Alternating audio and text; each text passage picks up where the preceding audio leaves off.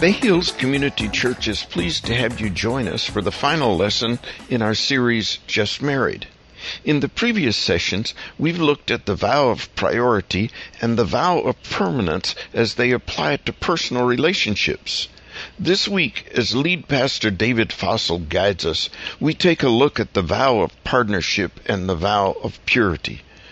Join us as Pastor Dave gives us some more insight on how to make our marriages and relationships stronger and better. One of my favorite marriage stories, some of you have heard me say it at weddings or such, is this couple who has been married for 70 years and they're having a 70-year wedding anniversary.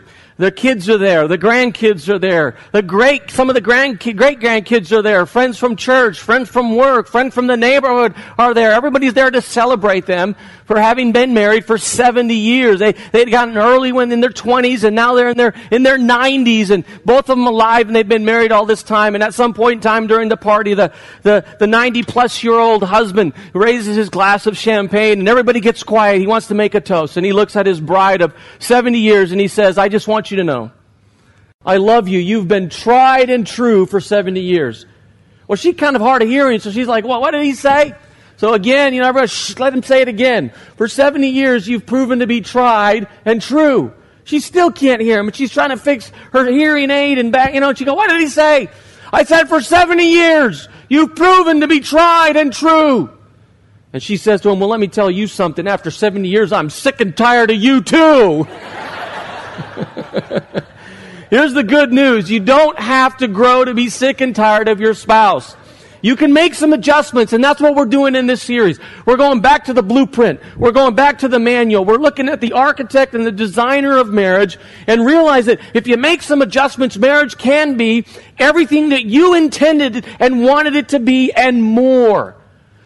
We've been basing our study on 2 verses tucked away in the book of Genesis chapter 2. In Genesis chapter 2, 2 verses are given to us that are then repeated 5 times in the Bible. They're so important on the foundation and the importance of marriage. Here's what we read. Genesis 2, 24 and 25.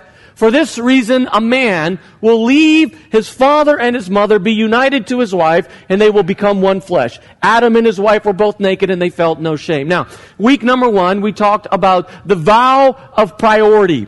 The vow of priority, based upon that word leave, where when you get married, you are to sever the emotional umbilical cord that connects you to mom and dad, and you are to reattach it to your spouse. I gotta tell you, this vow is just as important for parents as it is for the couple. You have to learn to let your kid go to some extent and let them have their own marriage and their own family, right? And from that point on, the minute I say I do, what you're doing in this vow of priority is you're saying this: you are the most important human relationship that I have. Now, if you're married, your spouse needs to know that is true. If you're married, the spouse needs to hear that, and your spouse needs to feel that. It's the vow of priority. That was week number 1. You can listen to the podcast if you miss it. Week number 2, we talked about the vow of permanence, based upon that word united, which in the Hebrew is to be glued together.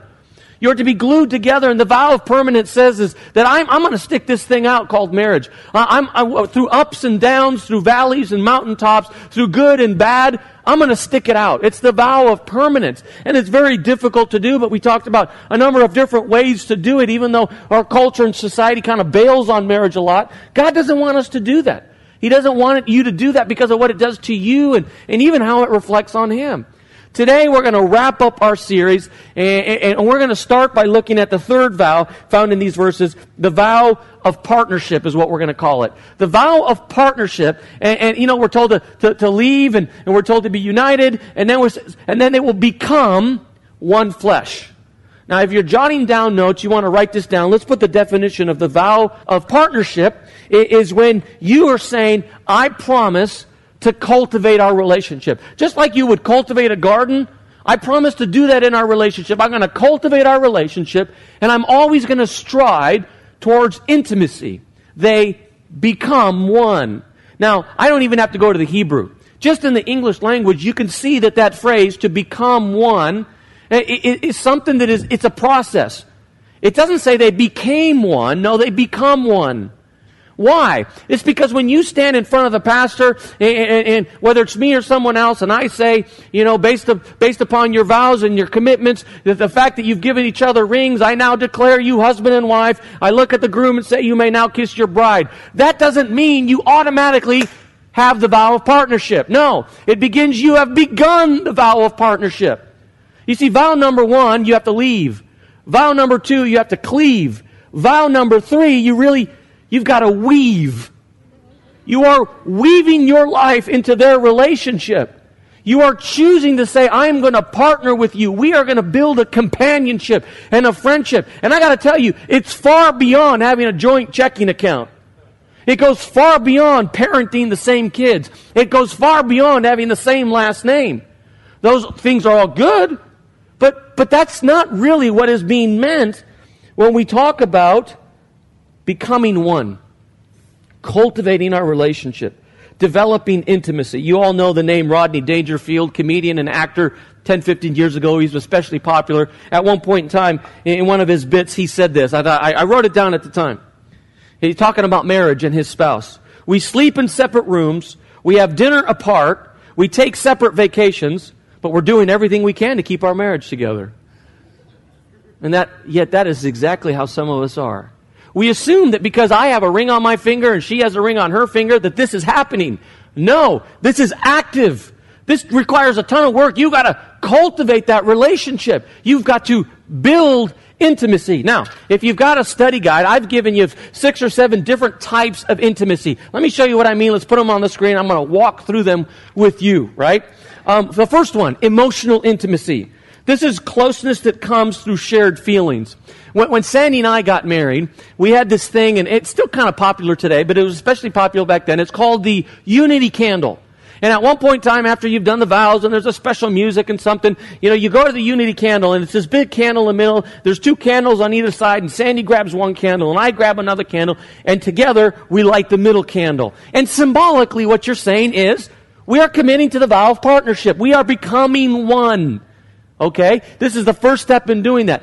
Today, there's a new thing that couples are doing. I think it's super cool. I wish we could have done this. It's the same symbolism. It's called the sand ceremony.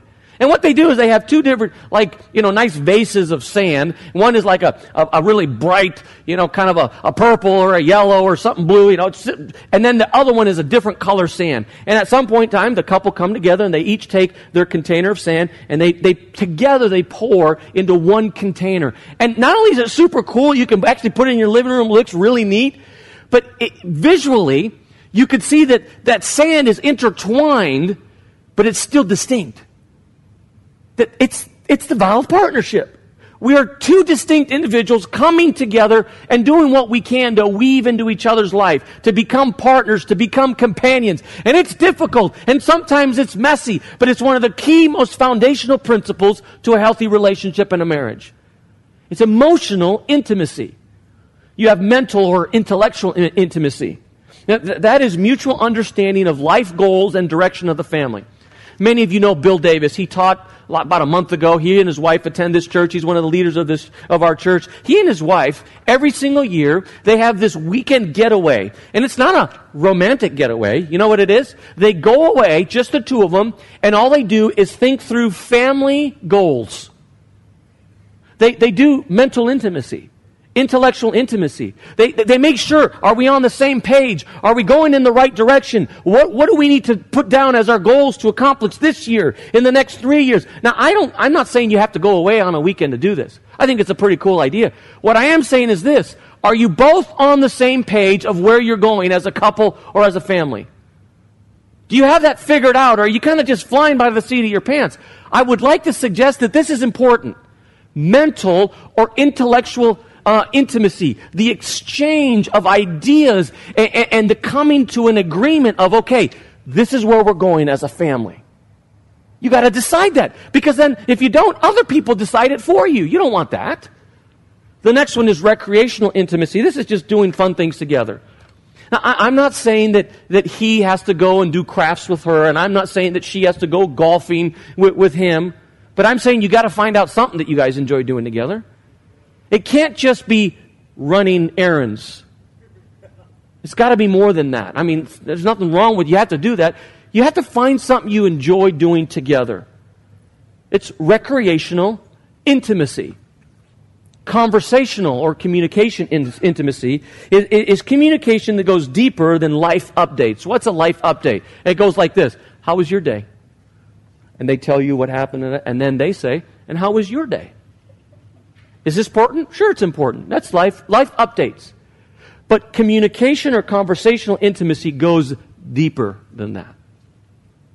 In preparation for this study, I came across a survey. I double-checked it because when I read it, it blew my mind. The statistic to me seemed wrong.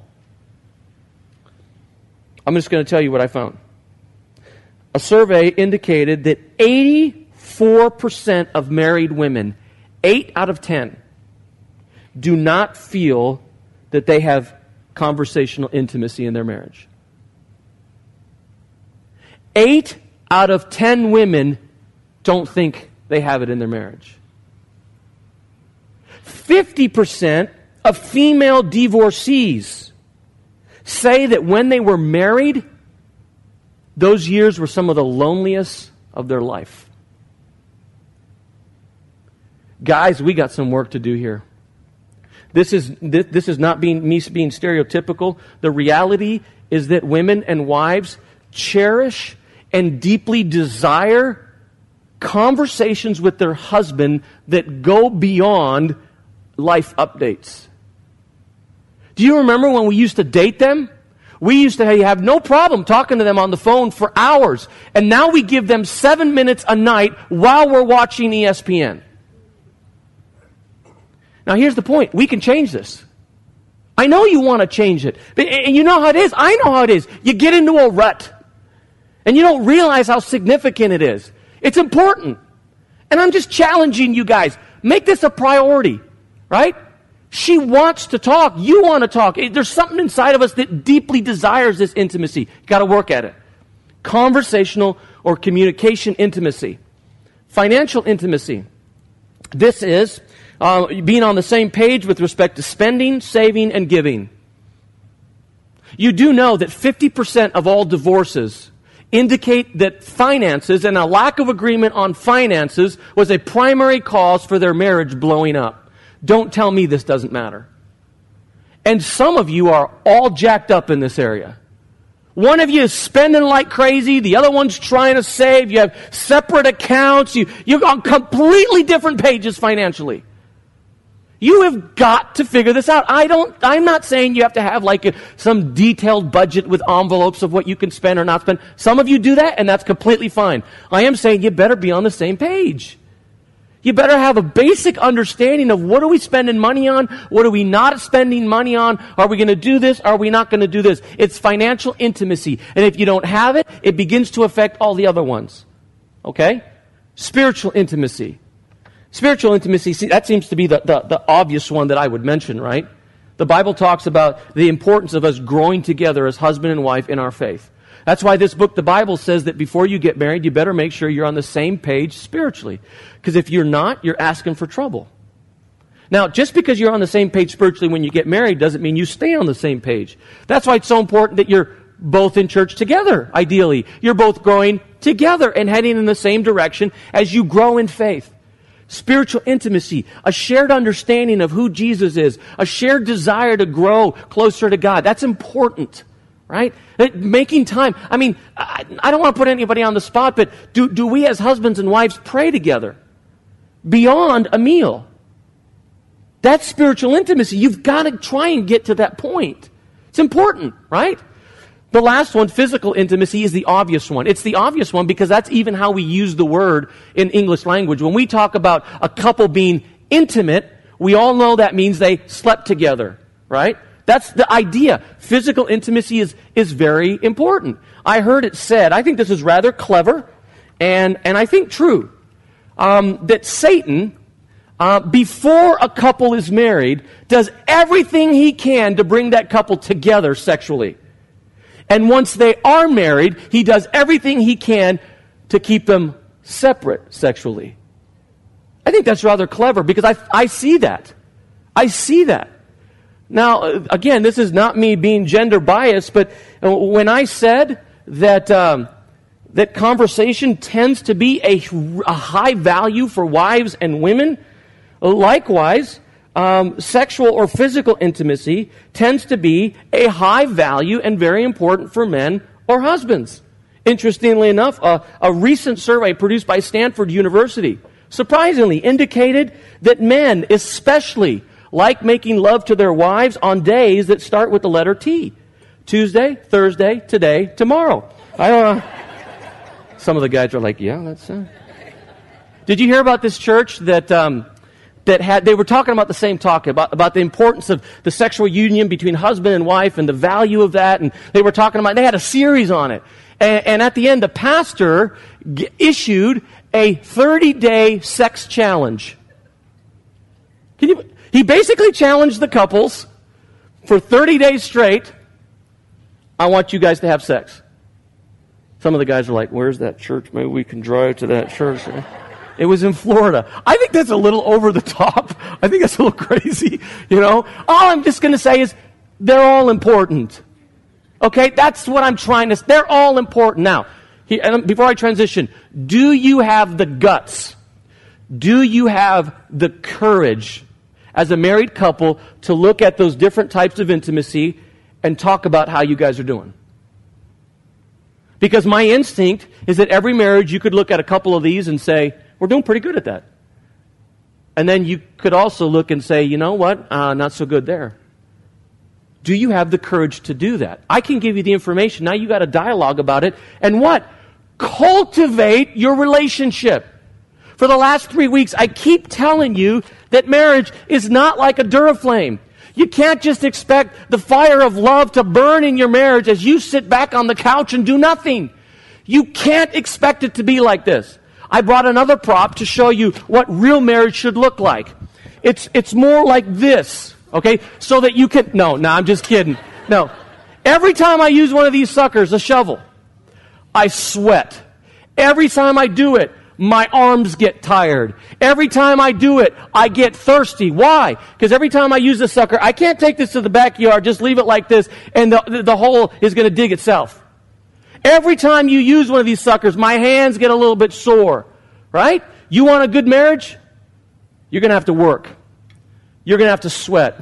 Every once in a while, it's going to get dinged up. You're going to have to dig down deep within you and bring things up that you never thought you were going to have to do. Marriage is a lot more like using one of these than a Duraflame log. It takes work.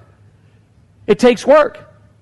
But if you use it properly and you accomplish what you need to do back in the backyard or in your marriage, you will get more out of it than you ever expected. I'm just simple stuff. Just put more effort into your marriage. Dig a little deeper. Make the point to cultivate a little bit more. Why? Because the vow of partnership says, I'm going to build into my marriage. I'm going to cultivate our relationship.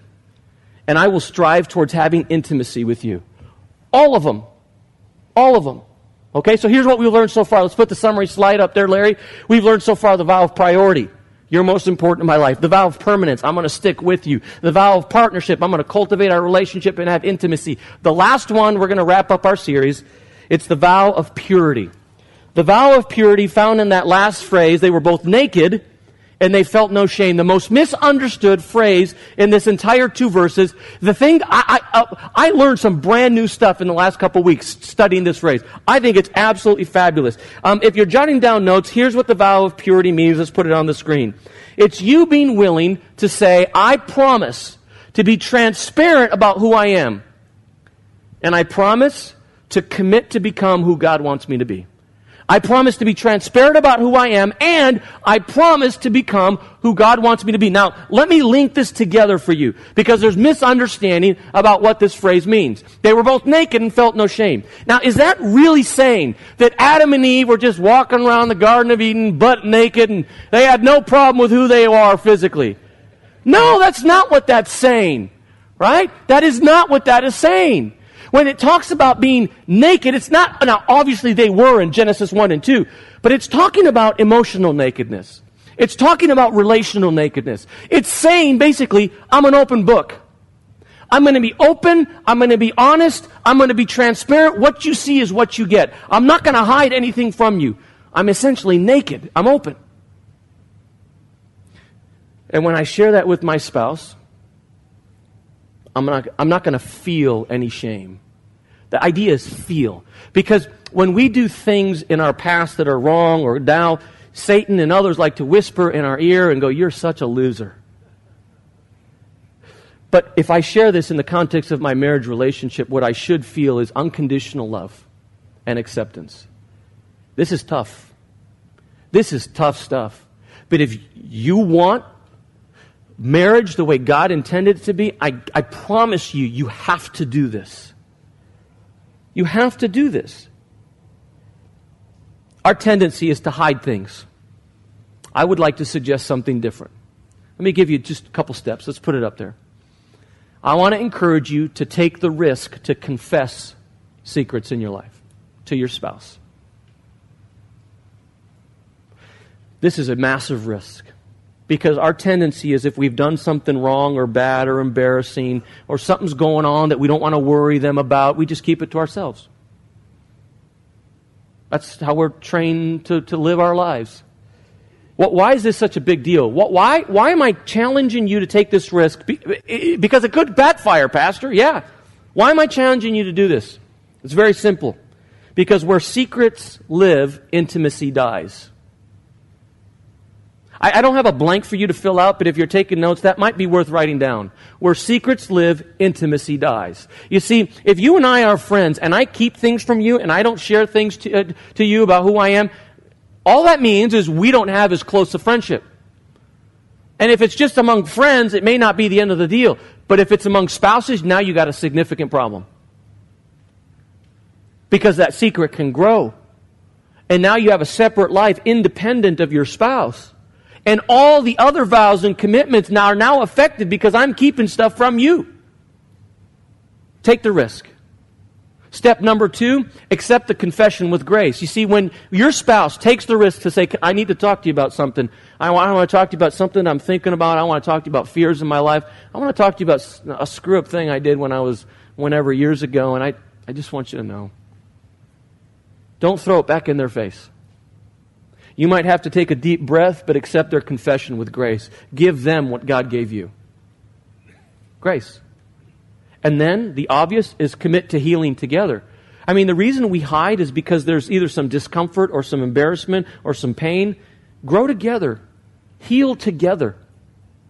That's my challenge to you. Now, you go, "Okay, I got that, but how do I do this? Because this seems really hard." Let me share with you what I got with this new thing that I learned as I studied and learned and talked to others. It was very helpful to me because I was hard to understand this, nakedness. Everything. You have to contrast what is happening in Genesis 2 with what is happening in Genesis 3 and bring the concepts together, and then you have like an aha moment. Let me show you what I mean. Let's put Genesis chapter 2 up there. You see the highlighted phrases that we're talking about. They were both naked and they felt no shame. We've talked about the idea that, literally they were naked, but the principle is about being honest and transparent and vulnerable and not being condemned for it. Now you look at what happens in Genesis 3 and notice the contrast and the overlap, the nakedness and the shame. Genesis chapter 3. Then the eyes of both of them, Adam and Eve, were opened and they realized they were naked. Now I want you to stop for a moment. Do you really think in Genesis chapter 3, they all of a sudden realized, "Oh my goodness, I'm not wearing underwear.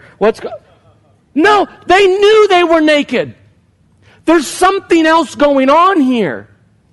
They realized they were naked, and now notice, they made coverings for themselves. You see, they were open and vulnerable and transparent, but something happened and they started to do this. And they started to cover up. Not just literally, but emotionally and relationally. And it gets worse. They made coverings for themselves, and then they heard the sound of the Lord God as He was walking in the garden, and they hid from the Lord God as well. In Genesis chapter 2, you have a perfect example of a relationship. Something happens in Genesis chapter 3, and everything comes tumbling down. What happened? What happened is that Genesis chapter 3 is when everything went wrong. Genesis 3 is when man rebelled against God and we sinned. You see, it's in this last vow and commitment where God is reintroduced in the marriage equation. The one thing that most damages a relationship or a friendship, and especially a marriage, is sin. Nothing is more damaging, because you start to close up and you start to hide, and the foundation of your relationship begins to crumble. You want a good relationship? You want your marriage to be everything you want it to be? Then eliminate sin from your life. You can't control your spouse, you control you. Eliminate sin, grow closer to God, take steps to become a more committed follower of Jesus Christ. Reintroduce God into your marriage. Bring Him back in. By the way, statistical evidence supports what I'm saying. I have told you in this series that divorce rates in the United States of America is 50%. But for the couples who are trying to do this, for the couples who are trying to live for Jesus, for those who are taking seriously who they are in Christ and trying to grow closer to God, the statistics are different. Let me read it to you. Couples who read their Bibles, pray, and attend church together, that divorce rate is 1 out of 1,287, less than 1%. Don't tell me God doesn't make a difference, because He does. He does. Now, is it going to be hard work? Sure, it's going to be hard work. But it's worth the payoff. It's worth the payoff. Let's put the summary slide up there.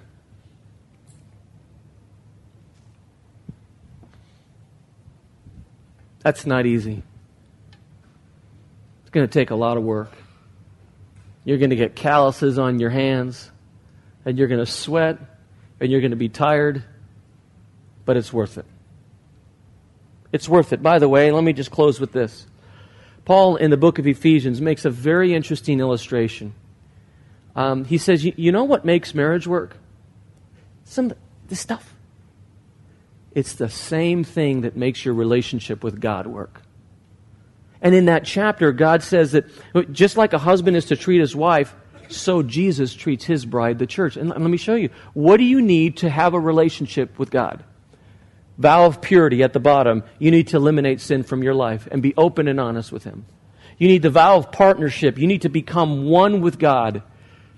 You need the vow of permanence. It's not an off and on relationship. It's not like I'm going to follow Jesus during this time of life and then I'm sealed to Him. And you need the vow of priority. Your spouse may be the most important human relationship you have, but God is the most important of all. Seek ye first the kingdom of God. You see, this works for marriage just as much as it works for your relationship with God.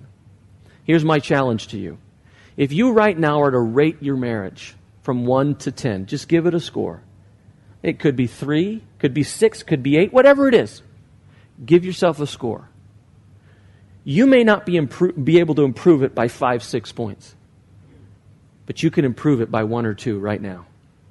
Just by some of the very basic things we've covered, you can improve your marriage and relationship right now.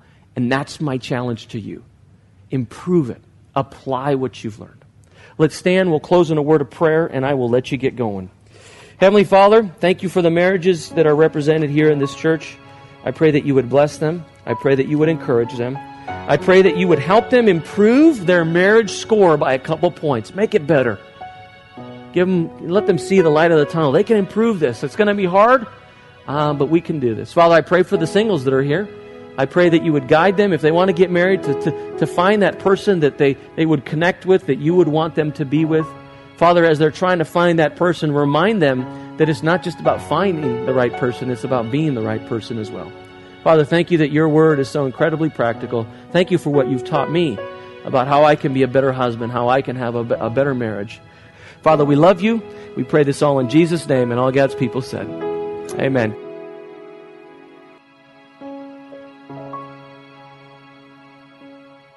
It's our hope that today's podcast has enriched your life and answered questions you may have had. If you'd like more information about what was said in this podcast or about Bay Hills Community Church, you can reach us on the internet at www.bayhills.net. Bay Hills, located in El Sobrante, California, is radically committed to reaching the unchurched in the Bay Area and to developing believers into fully devoted followers of Christ. Thanks again for listening.